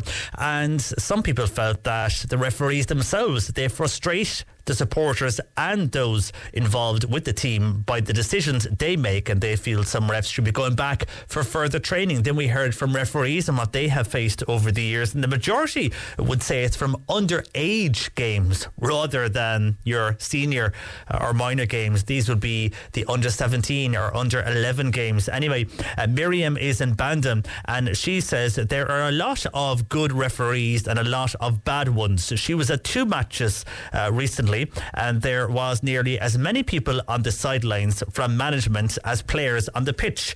It is becoming like a professional sport. Fair dues to the young people taking part in the sport. It is a joy to watch, but the management system, well, it's just gone overboard. There should be no parents allowed on the sidelines at underage games either, says Miriam. While also we have a different text here, and this is from John Joe, who says says, yes, I agree. There is far too many people on the sidelines. It's totally ridiculous. The less people we should have on the sidelines, far too many are queuing up on the sidelines and abusing those. So your views are welcome on that. 0818 103 103, or you can text or WhatsApp 0862 103 103. And Bernie, if you're listening there, we'll go to Nicole now of My Canine Companion. We'll go to the common callers after 12. We'll go to Nicole now very shortly from My Canine Companion to hear what they're up to this coming Friday. But can anybody help this person who is looking for a mortgage, but they have gone about a mortgage already? And I'll go back to this as well after midday because I see more calls coming in. This is around if you're buying a home or renting a home. This person, they have come from South Africa. They've been in Ireland for the last 9 months and they were renting in South Africa for the past 10 years or more. Now, they wanted to buy a house and they initially got a loan for 265,000 euros, and the house they were looking at was 260,000 euros. So they were asked to pay a deposit to secure the house of 10,000 euros, and they were given rates for the solicitors, the inspectors and other costs, and it all added up to about 20k. So they paid the 10k deposit and the engineer was sent out, but then they got a call from the bank requesting paperwork for the business I own. But this person says, I do not own a business. I never have and probably never will, which I told to this person. Then she stated that the paperwork was wrong and what was sent to her was incorrect and everything would have to be done again, which is very frustrating. But then suddenly when they got the proper letters from the bank, they were told they needed a deposit of 46,000 euros, and this was without any reason. Now, very few today, I believe, had that kind of money lying around. In the meantime, we also then got the invoice from our engineer of 600 euros, which obviously we had to pay him. So if we lose this house because of the deposit we were not told about from the beginning, we have lost that money. They say the 10k we would get back, but nothing about the 600 euros. We are still hoping someone can help us out. It's a beautiful home. Well, on the engineer, yes, you pay the engineer 600 euros, so you won't get that back because the engineer has done their work. On the 10k you say you'll get that back, and yeah, because if you don't go ahead with the house you put down the deposit, but if you're not going ahead you'll get that back. That's just to secure the house, and these days they know they will sell the house. I would reckon the mistake was with the bank. Will they stand over that? It's very hard to see a bank standing over that difference between 10k and 46k. If they advised you that they would give you a mortgage of 265, it seems they got their calculations wrong, and it looks like they were giving you some type of business loan apart from a mortgage. How they made that mistake, I'll never know. 100% mortgages are well gone in Ireland, but you would need some substantial deposit, and it could be up to nearly 46k. I know people who are saving for homes, and couples who have saved 40k. They could be saving 20k each, but they could be saving that for the last 15 years anyway. It does look like they made a mistake in your application.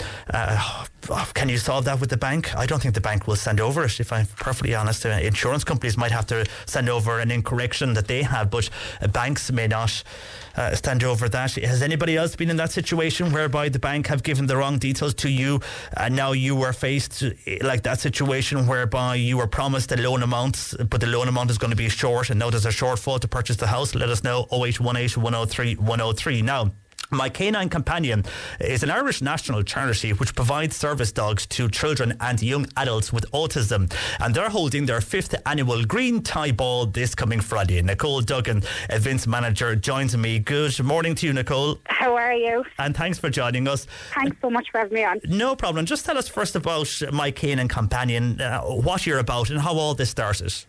So My Canine Companion is a charity that provides autism service dogs to kids on the spectrum, obviously around Ireland.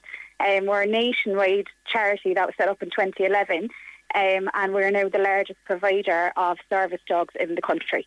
So we receive no government funding or any funding realistically. So anything we do is based on fundraising and charitable donations. So that's why we're holding our ball on Friday night. So it's a fundraising activity for us, basically. Our biggest one since COVID, which obviously shut everything down for us. And the aim of it is to raise money so that we can open our list next year and accept more families onto our programme. And we have heard, Nicole, firsthand from families of the importance of a service dog to their child or indeed a young adult. And with this, do you work directly with people who approach you for a service dog, or how does it work if people wish to receive a dog? There is an application process. Our waiting list is closed at the moment. We have dedicated to that. We will open our list every year going forward. So we opened this year in June. We took 70 families. Now, we did have over 2,000 applicants, but due to resources and obviously staff and funding, we can only take a certain amount of families a year. So our aim is that these families will have their dog placed with them within 12 months, and then we will open our list again. So we do have an expression of interest form on our website that people can go on, express interest in the service, and then they're put onto a mailing list for any information about the list opening. But our list is closed at the moment. So high demand for your service, as you would expect at the moment. And how much does a service dog cost then? So it would cost the charity €10,000 to train a dog over its lifetime. So that includes obviously we provide the dog for the family, their training, our staff, and we support our families from the puppy right up to a qualified dog and on to retirement. So what it means is we have a puppy programme. So it's a unique programme in Ireland where we actually place the puppy with the family at like 10 to 12 weeks old, and then they grow up with the child, form a bond, and then come up through the programme with our training staff. We train the family, like the handler, to be confident to be walking with the dog once they're qualified. And then once the dog is qualified, they are attached to the child, and then they provide the safety that loads of our families, it would be the main reason that families would apply to us. So yeah, it's a big, long process, but the results are amazing. And just talk about those results, because the difference that they have made to families' lives and a child's life, we have heard firsthand here. Just explain for those who may not be familiar with the service. So I suppose a lot of the families that would apply to us for a dog, it would be for safety reasons. So their child might be a flight risk. They see no danger. They'll run. They'll bolt. And a lot of the families that would come to us would say to us that it's like two families in the one house, because one parent has to stay at home while the other go out with the other kids.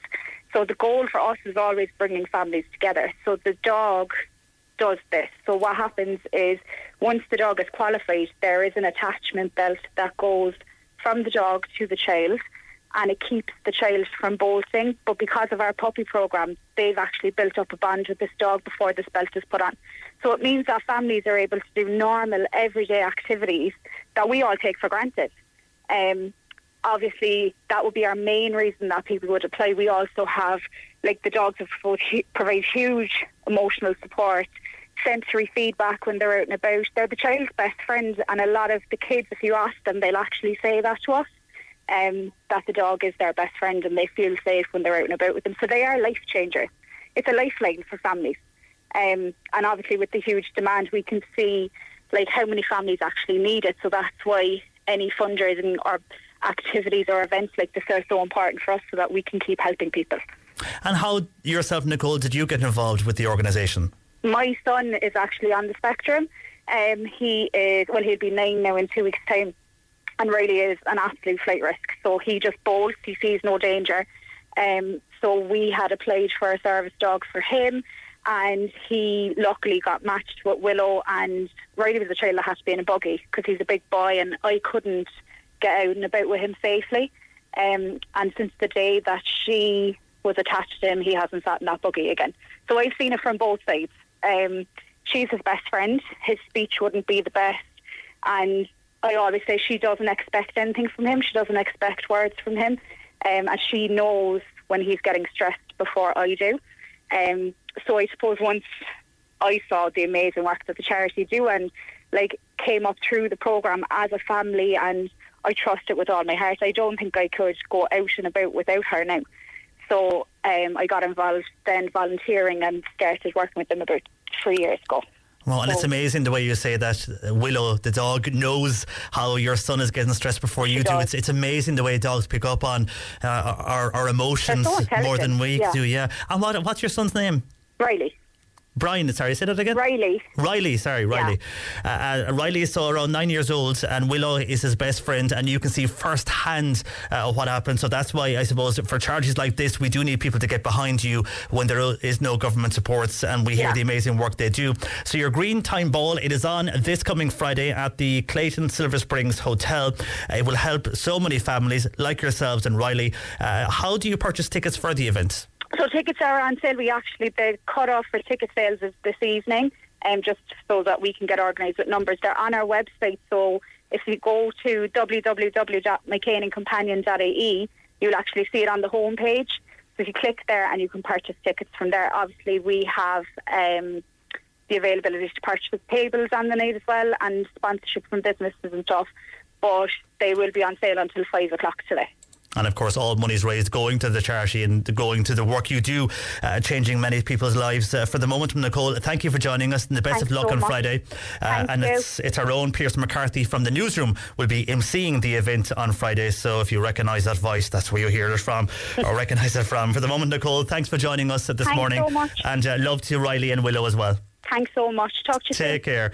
Nicole Duggan there, events manager from My Canine Companion. You can hear firsthand the work that they do and the demand that there is for their service. And again, you can get tickets from their website. 0818 103 103. Our lines are open. You can text or WhatsApp 0862 103 103. JP until 1 with Cork Today. And your comments are welcome. Bernie takes those on 0818 103 103.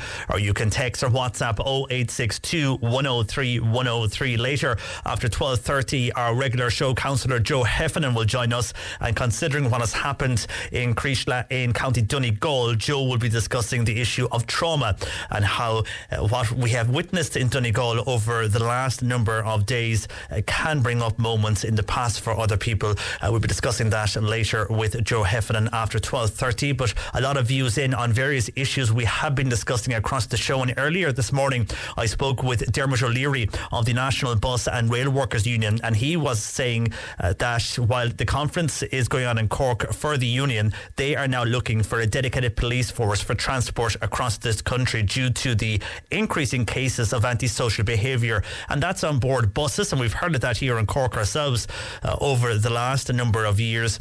He outlined, speaking to me earlier, about the case from 2019 on that 24-hour bus route towards Carrigaline, and also we've seen that on trains in the last while as well. And somebody has texted in to say that maybe we should stop all buses at 6 p.m. And there's two things there, I suppose. First of all, the antisocial behaviour can happen daytime, not only nighttime. But then if you stop it at 6 o'clock, why are those people who use the bus in good faith to get in and out of their local town, village, or wherever they're going, why should they suffer because we're shutting down public transport at 6 o'clock because we don't want people boarding a bus or a train in case they cause antisocial behaviour? I suppose that would be the two things when you look at that situation. Jim joined me though on the comments line this afternoon. Afternoon to you, Jim. Good afternoon, John Paul. You have a story from when your partner, your daughter, isn't it, and her friend, they were on a bus going from Drogheda, and this is only a few weeks ago. Yeah, my partner's daughter, who is 14 since May, and her little friend, who is 13, they went to Drogheda just for a day shopping. Now, they enjoyed their day, and on the way back, they got the bus, I think it was about 6 o'clock, maybe 6:05 or something.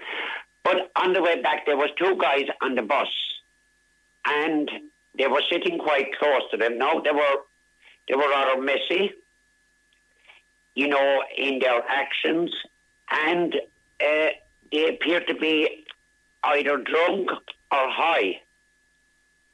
Now, the two girls observed them drinking, and there were other people on the bus as well, more like elderly people, and they kind of bammed it off. But to make matters worse, these two guys in front of the girls were performing oral sex on each other. On the bus? On the bus. Oh, God. Now, to me, that is the lowest of the low. I'm not worried about their sexual orientation, whatever. But to do that in front of children, and a bus is a public place. Now, I knew when the girls came home that there was something after happening, but I didn't want to go questioning them.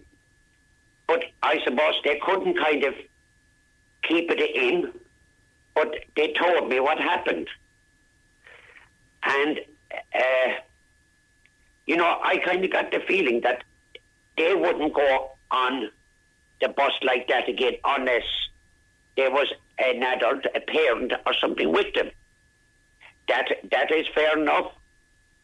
Anyway, John Paul, I got onto Dublin Bus to make an official complaint.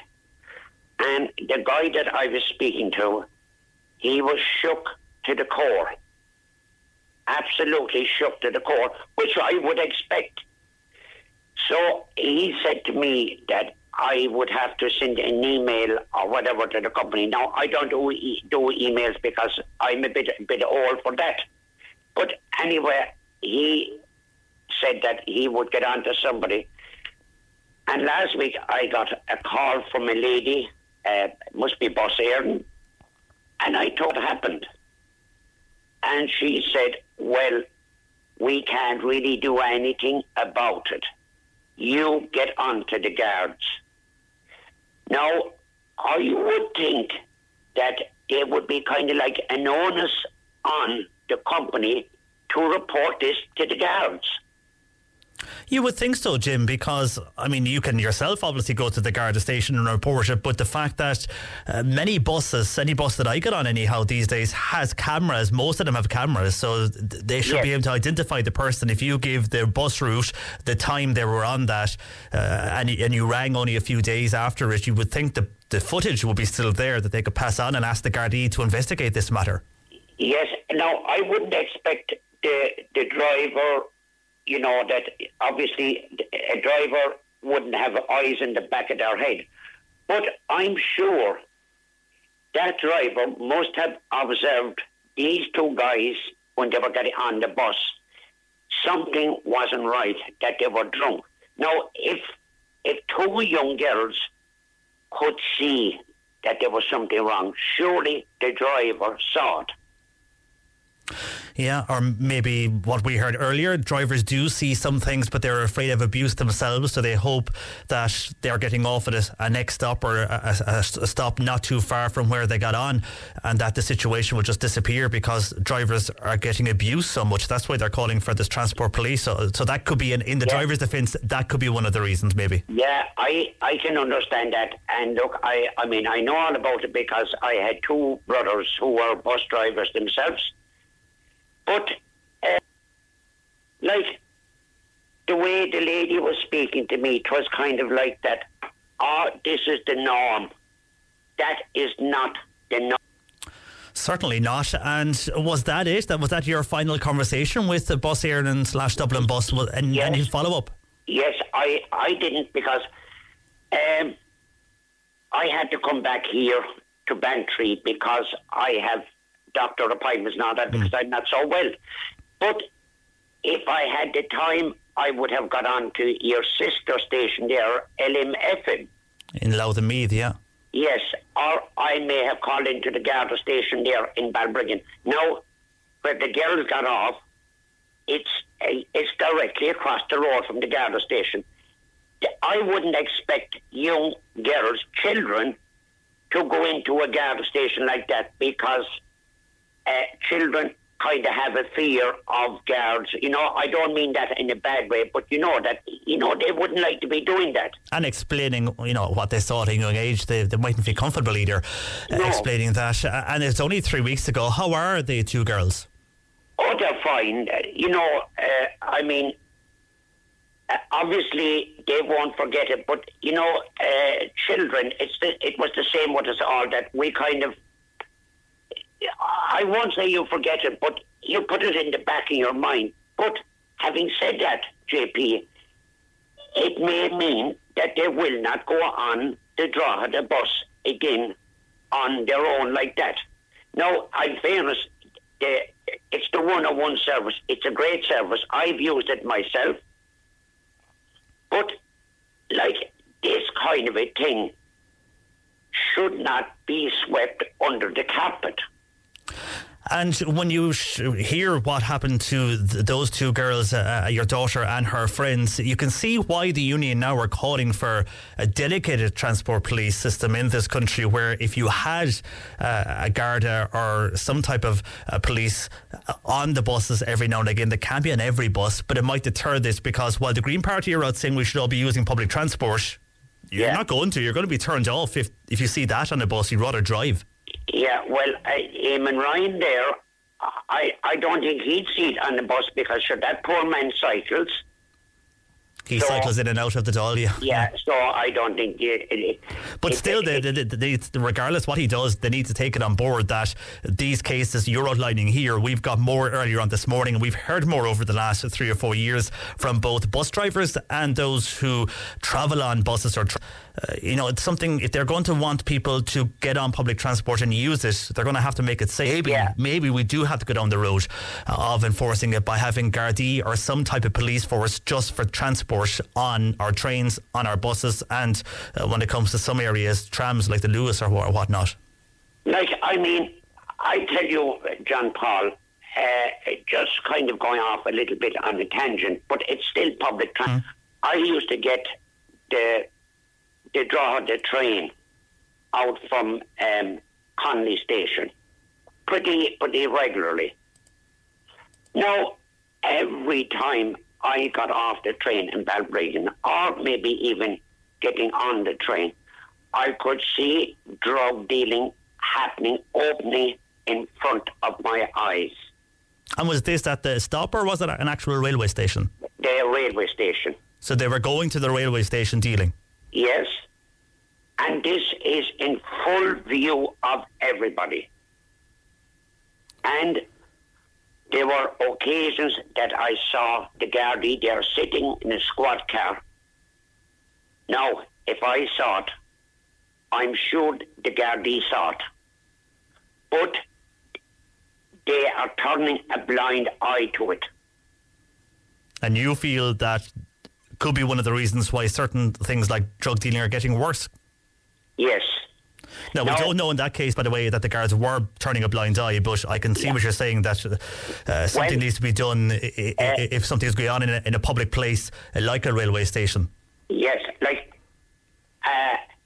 I was talking to a taxi driver up there in Balbriggan, and this guy, he asked me, do you ever use the train coming out to Balbriggan? And I said, I used to use the train, but I've kind of given up on it.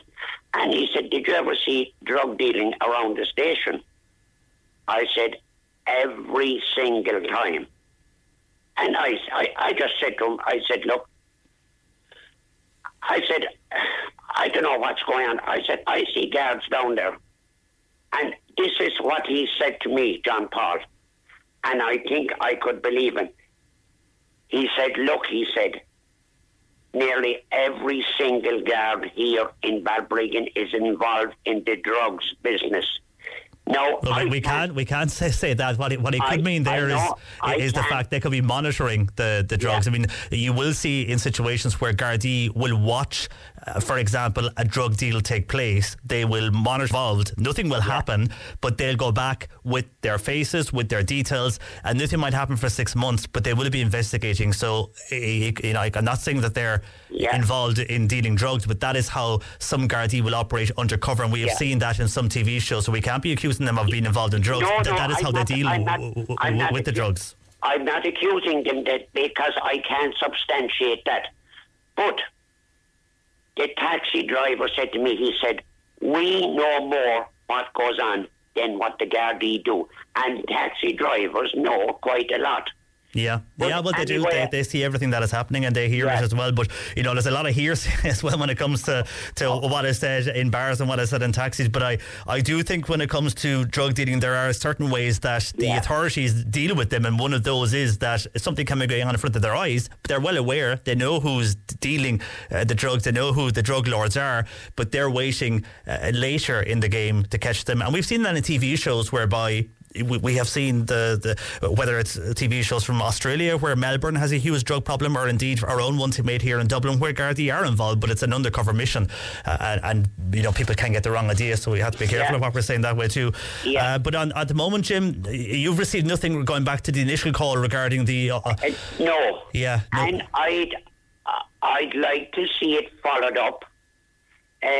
I may be going to Dublin at the weekend. I don't know yet because I have to go to Waterford to a hospital.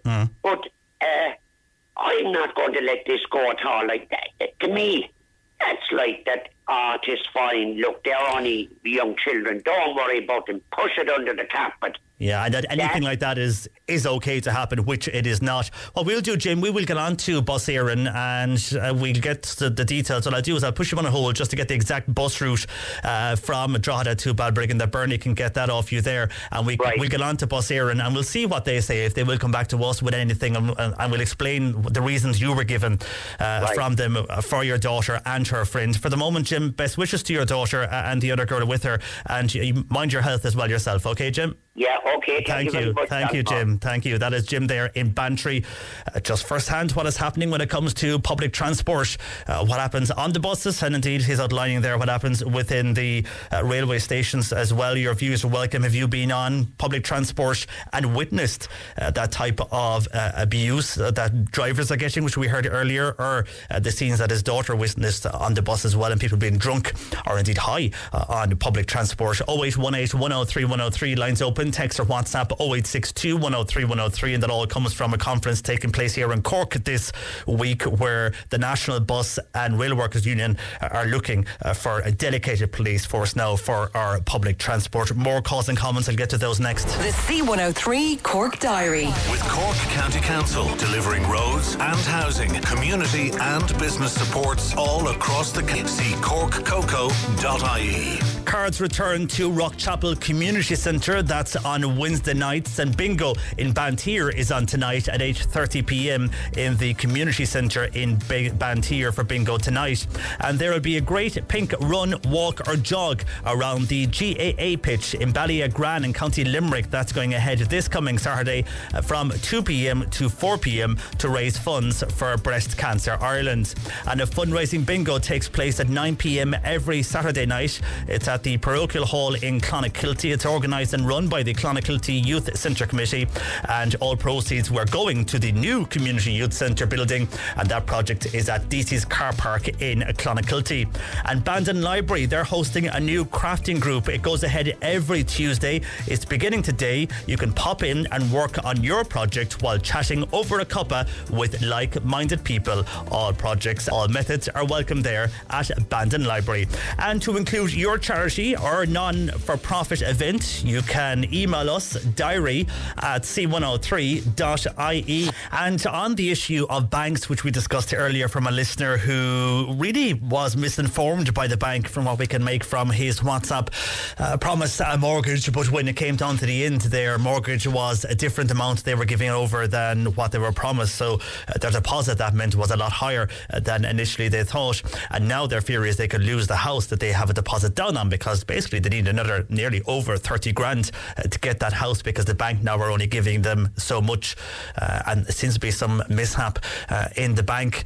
But on this, Frank is in Mallow. He says he has money in the bank. Well done, Frank, but it's getting no interest. But mortgage rates are going up and the banks are keeping the proceeds. He thinks it's very unfair on those with mortgages, and then those who have money in the bank and they're not getting a return for their money that they have in savings. Well, on interest rates for anybody who has a mortgage, and we touched on this last week with Daft Mortgages, if you are at the end of your fixed term mortgage, and that could be next year, it could be your January, And it's actually happening to me. Mine is up in January, and a number of my friends were in a similar situation. They did contact their bank and ask could they finish their fixed contract now, get a rate that's lower. Now, obviously, people are shopping around as well, and then they would give you the rate, the best rate the existing bank you have can give you, and you can fix from now, because the fear is rates will go up again. There's talks of them this month or maybe next month, but certainly the banks that I was chatting to said the rate will be going up a good bit by next January, February or March, and a lot of people are shopping around. But my own bank is letting me break my fixed contract now, and mine is up in January, so that I can break away now and fix mine for however long I wish to fix it, and I'm working on that at the moment. But others are in the same boat. So just in case you're out there and you are thinking of this, but your mortgage isn't up until next January or February or indeed March, and you're looking at the interest rates going up, and you know you could be hit by this by the time your fixed mortgage rate is up, just a word of warning or a word of advice, maybe get onto your bank. You might be surprised, they may let you leave your current arrangement and go on to a new arrangement, or indeed shop around, and they may let you leave that as well. But certainly a call to your bank or whoever you deal with, your mortgage broker or whatever, it was certainly worth it at the moment, just in case people are hit with big repayments next year. And then on Creasla and the unfortunate incident in Galway, and we will be talking to Joe Heffernan very shortly discussing trauma. But maybe others feel this. This texter says, forgive me, but does anyone feel this tragedy should be given a less reporting for a few days and let those poor families grieve? It's difficult enough without every single detail being reported on the news. And I suppose the nature of news, it will be reported, and we will be seeing footage from Letterkenny and Creasla as indeed the funerals take place. And I suppose for many news outlets, it's something in a small area, small village, small town, when something like this happens and 10 people are killed, and it's a huge knock-on effect for the community. I think that is why there's a big news interest, not only here in Ireland, but when we were speaking to our own reporter Barry White, who was in Creasla yesterday, he was even saying that the likes of ITV, BBC, Sky News, they're all there. So it's just I suppose a big news story because of the loss of life. But I totally can see your points. When families are grieving, do they want camera? Now I presume people will be sympathetic, and those reporting won't be in their faces anyhow, you'd hope. But yeah, is a time to back away now from the community there. And the big thing is for that community is when everybody leaves, they'll be in the same position. They'll be mourning their loved ones while the politicians and the media leave Creasla over the next few days. And then on the shops, and we spoke with the Cork Business Association, they have a lot of members worried about the increases they are seeing this coming winter, and the fact that many family-run businesses said they'll be working voluntary. Many won't be taking a high wage just to keep the doors open and the business afloat. Well, on that, a lot of texts in. First of all, this is from a person, no name in this, but they say what we'll probably see is some of the big chain shops open where the cafes were closed and where local cafes go. We'll see big chains opening, will be in these areas. And Donna's making that point. Donna's saying, yes, indeed, watch out for the big chains now, which will hit our big streets in the city and our towns over the next while. It's sad because our own Irish businesses are trying their best. They won't be able to break through. Some of them, listening to your business person on earlier, if they close, then will we just have streets like they have in other countries? Will some of our main streets look like UK streetscape soon, with all their brands where our own local Irish family-run businesses were, says Donna. And then on sport, and not too sure how people will make it this comment. We were on about the referees and too many people on the sidelines earlier from comments that came from the show towards the end of the show yesterday. But this listener in Fermoy has another way of looking at the sport, and your views are welcome on this. They say, on the matter of the GAA and refs and all of that, well, what upsets me is the way GAA members are able to use their hurleys like weapons. They have no respect for anyone when they swing their hurleys, nearly hitting someone. They hit house doors and shop doors when they're walking by. They throw their hurleys at each other messing, and they walk around like they are big, tough people because they have a hurley in their hand. I actually think that these hurleys should be banned from being used in public places like the streets, shops, or indeed housing areas. I actually think they are a dangerous weapon, and those those who use them have no clue how to behave, says a listener in Fermoy who's not happy with people who may be coming from training or back from training, I presume, or just out and about for a puck around, but they have their hurley, and according to this listener, where they live, they're hitting their front doors, they're swinging them around, and they feel they're a weapon. What's your view? Text or WhatsApp 0862 103 103, and if you don't get the comments before 1, you can email across the afternoon, corktoday@c103.ie. And a listener on to us from Mid Cork, if anybody can help us out, is there anywhere that is taking used stamps in the Mid Cork area? If you can help that person out. C103's Free Fuel Friday. With East Cork Oil, serving Cork City and County and across Munster. For locations, see your local oilcompany.ie. Always local. You can listen and win right across October with C103's Free Fuel Friday. Every Friday we're giving away €100 fuel vouchers right across the day. Stay listening to identify the star in the car. Then, if you can identify that star, text or WhatsApp for your chance to win. C103's Free Fuel Friday with East Cork Oil, serving Cork City and County and across Munster. For locations, see your local oilcompany.ie. Always local, only on C103. Cork Today on C103. Text or WhatsApp Patricia with your comment. 0862 103 103. We spoke about deer earlier on our roadways and how one was lying dead near Kishkane. Well, on that, and it is mating season, so just a word of warning if you're driving in areas where deer are in and out or running across roadways. Jonathan Shambly-Moore, he says he's a nature lover, and this time of the year, while walking on the mountains, he said, while it's beautiful, it can be also very dangerous, as it is the rutting season, and the stags can be dangerous. So just a word of warning if you're walking in various mountainous areas or indeed any area where there could be deer.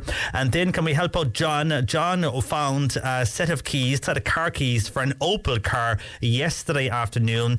This was in the Dundellerick East area of Liam Lara. So if they're yours, we have John's number and we will pass that on if you think you lost your Opel car keys.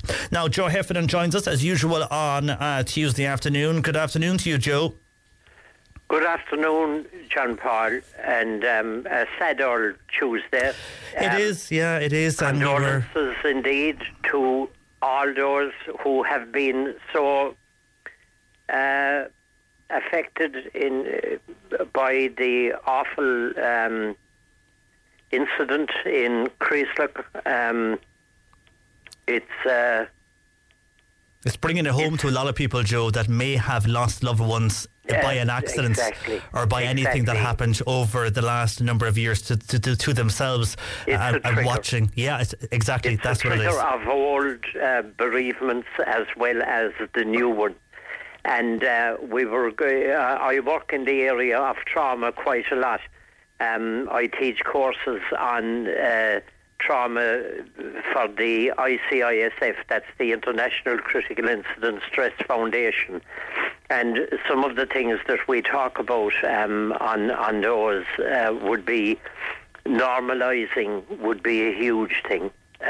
Like, I feel rotten, I feel terrible, I need to remember I'm a normal person reacting in a normal way to a very abnormal event. In other words, like, my worldview has been shattered, where there was peace and where there was normality. Suddenly, the world has changed, and that gives rise to the we'll call it the classic symptoms of trauma, namely avoidance. That would be anything that reminds me of the incident, which triggers all these terribly difficult feelings. It can be a person, a place, or a thing. As you can well imagine, and as we all can, that particular site in Creeslock will forever and always be a reminder of the terrible thing that has happened. And one won't ever pass it again without being very vividly reminded of the devastation that has happened there, and the terrible pictures that we see on our television screens are in the case of those who are local there, seeing in reality. And it has the effect of causing this avoidance, intrusion. Now, intrusion, we often refer to it as flashbacks, that we can see the picture again in our mind's eye quite vividly.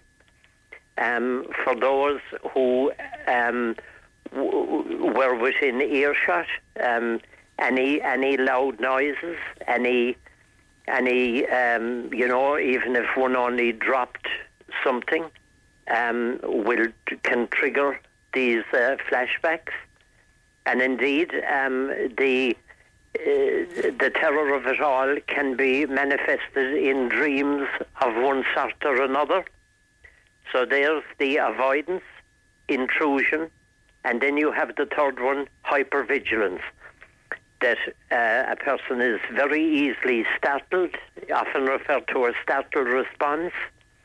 In other words, a person is jumpy, scared, easily frightened, on red alert all the time, because the worldview has changed, and what was safe, predictable, and dependable is no longer safe, predictable, and dependable, because all of those things were shattered in a very violent moment. And while that would be normalising trauma, as you outlined, there's a lot of effects then following trauma, Joe. And many of these, again, people can relate to that they have been in an incident or know someone being in an incident, and what's happened, unfortunately, in Creeshla brings it back to them again. And that can be emotional. And I suppose a lot of emotion at the moment, Joe, isn't there, following the incident? Oh, indeed there is. And when one considers the process of bereavement, you have your denial, anger, bargaining, depression, and it's going to take a long time acceptance. This has happened. It's terrible, but it can't be undone. And you see, what happened suddenly, unexpectedly, out of the ordinary. And that brings forth a feeling of a lack of confidence in our lives, in the future. Who knows how safe we are? I mean, one of the most poignant things that I heard, they were all poignant, but the little girl who would be going in to get her lollipop, and suddenly the whole world changes, in fact ends for that little girl and her dad. And, the young lady who was heading for her new job, full of the joys of life, visits her boyfriend in the apartment upstairs, and suddenly she is no more and he is badly injured. And forgive me for just sort of picking out those two incidences. Everyone, all of the 10 are, all the deaths are tragic and terrible. And the many hearts are broken by what has happened. And yet, life will have to go on in some way. Yeah, and that's what they have said, Joe. I mean, for them, while the world's media is basically in Creeshla at the moment, but for them, once everything finishes and once the funerals are over, they will have to get on with their lives without those loved ones you've mentioned there. And that's, for them, is where the hard part is going to be, when the politicians leave and when the media go and when the public eye is away from them. Absolutely. And is there things then, Joe, when we mentioned there about the emotional, and I suppose physically we'll come into that as well with people, they'll have eating disturbances, they'll they'll have sleep disturbances because of this. But things they can try to overcome trauma. Well, you're going to have the sleeplessness, the lack of appetite, headaches, all those kind of difficulties, sad mood, etc., etc. But there are a few things that may help a little. One would be to try and have a plan for a day that that one isn't just at a loss as to having a few things to do in the day, having some little bit of a plan. Also, I think it helps that a person recognises that they are having normal reactions to a very abnormal event. I remember a person saying to me once when we talked about that kind of thing after a bad thing happened, and he said, "Oh, thank God, Joe, I'm not going crazy." And a person is not going crazy. And it's good to talk. I'm sure there are many people in my line of work there. I hope there are.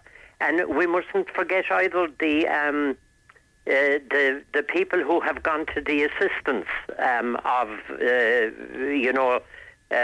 saving them and trying to rescue people in the whole event. They would have seen things that will remain with them, and they will also have be traumatized by what they saw, and that should be remembered too. Totally. And also, life is so fragile. Maureen on WhatsApp is saying this just shows how fragile life is and how precious and indeed how vulnerable humans are. While Shane is saying terrible explosion in Donegal is just quite shocking to us. It also is a reminder of what's happening in Kiev every day as well. It's just something that is happening right across the world. We have to bear that in mind, that life is precious. And a lot of people making that point, Joe, and I suppose just to be there for their family members and friends and to assist them. And a person that may not have been near Donegal for this, as we mentioned earlier, may have had some trauma in their lives in the past. This brings it all up again, so maybe no harm just to sit down with them and make sure they're okay following this, as well as it brings back memories for so many people. Absolutely, and sometimes all that one has to do to be extremely helpful is to listen. Yeah, totally. Just spend time with the traumatized person. You don't have to have any answers, but just to listen and be there for them. Joe, as always, good words of advice. So thank you for discussing trauma and going through how that may help people this afternoon on the show. And mind yourself as well. That is Joe Heffernan. He's an accredited counsellor based in Boherbue, and you can contact Joe on 086 834 8145. We're back again tomorrow morning with Cork Today from 10 a.m. My thanks to Bernie Murphy who produced. I'm John Paul McNamara. Enjoy your Tuesday afternoon.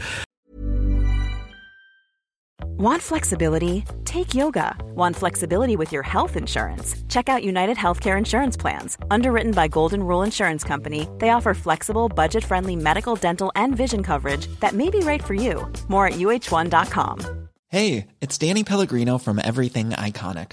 Ready to upgrade your style game without blowing your budget? Check out Quince. They've got all the good stuff, shirts and polos, activewear, and fine leather goods, all at 50 to 80% less than other high-end brands. And the best part? They're all about safe, ethical, and responsible manufacturing. Get that luxury vibe without the luxury price tag. Hit up quince.com/upgrade for free shipping and 365-day returns on your next order. That's quince.com/upgrade.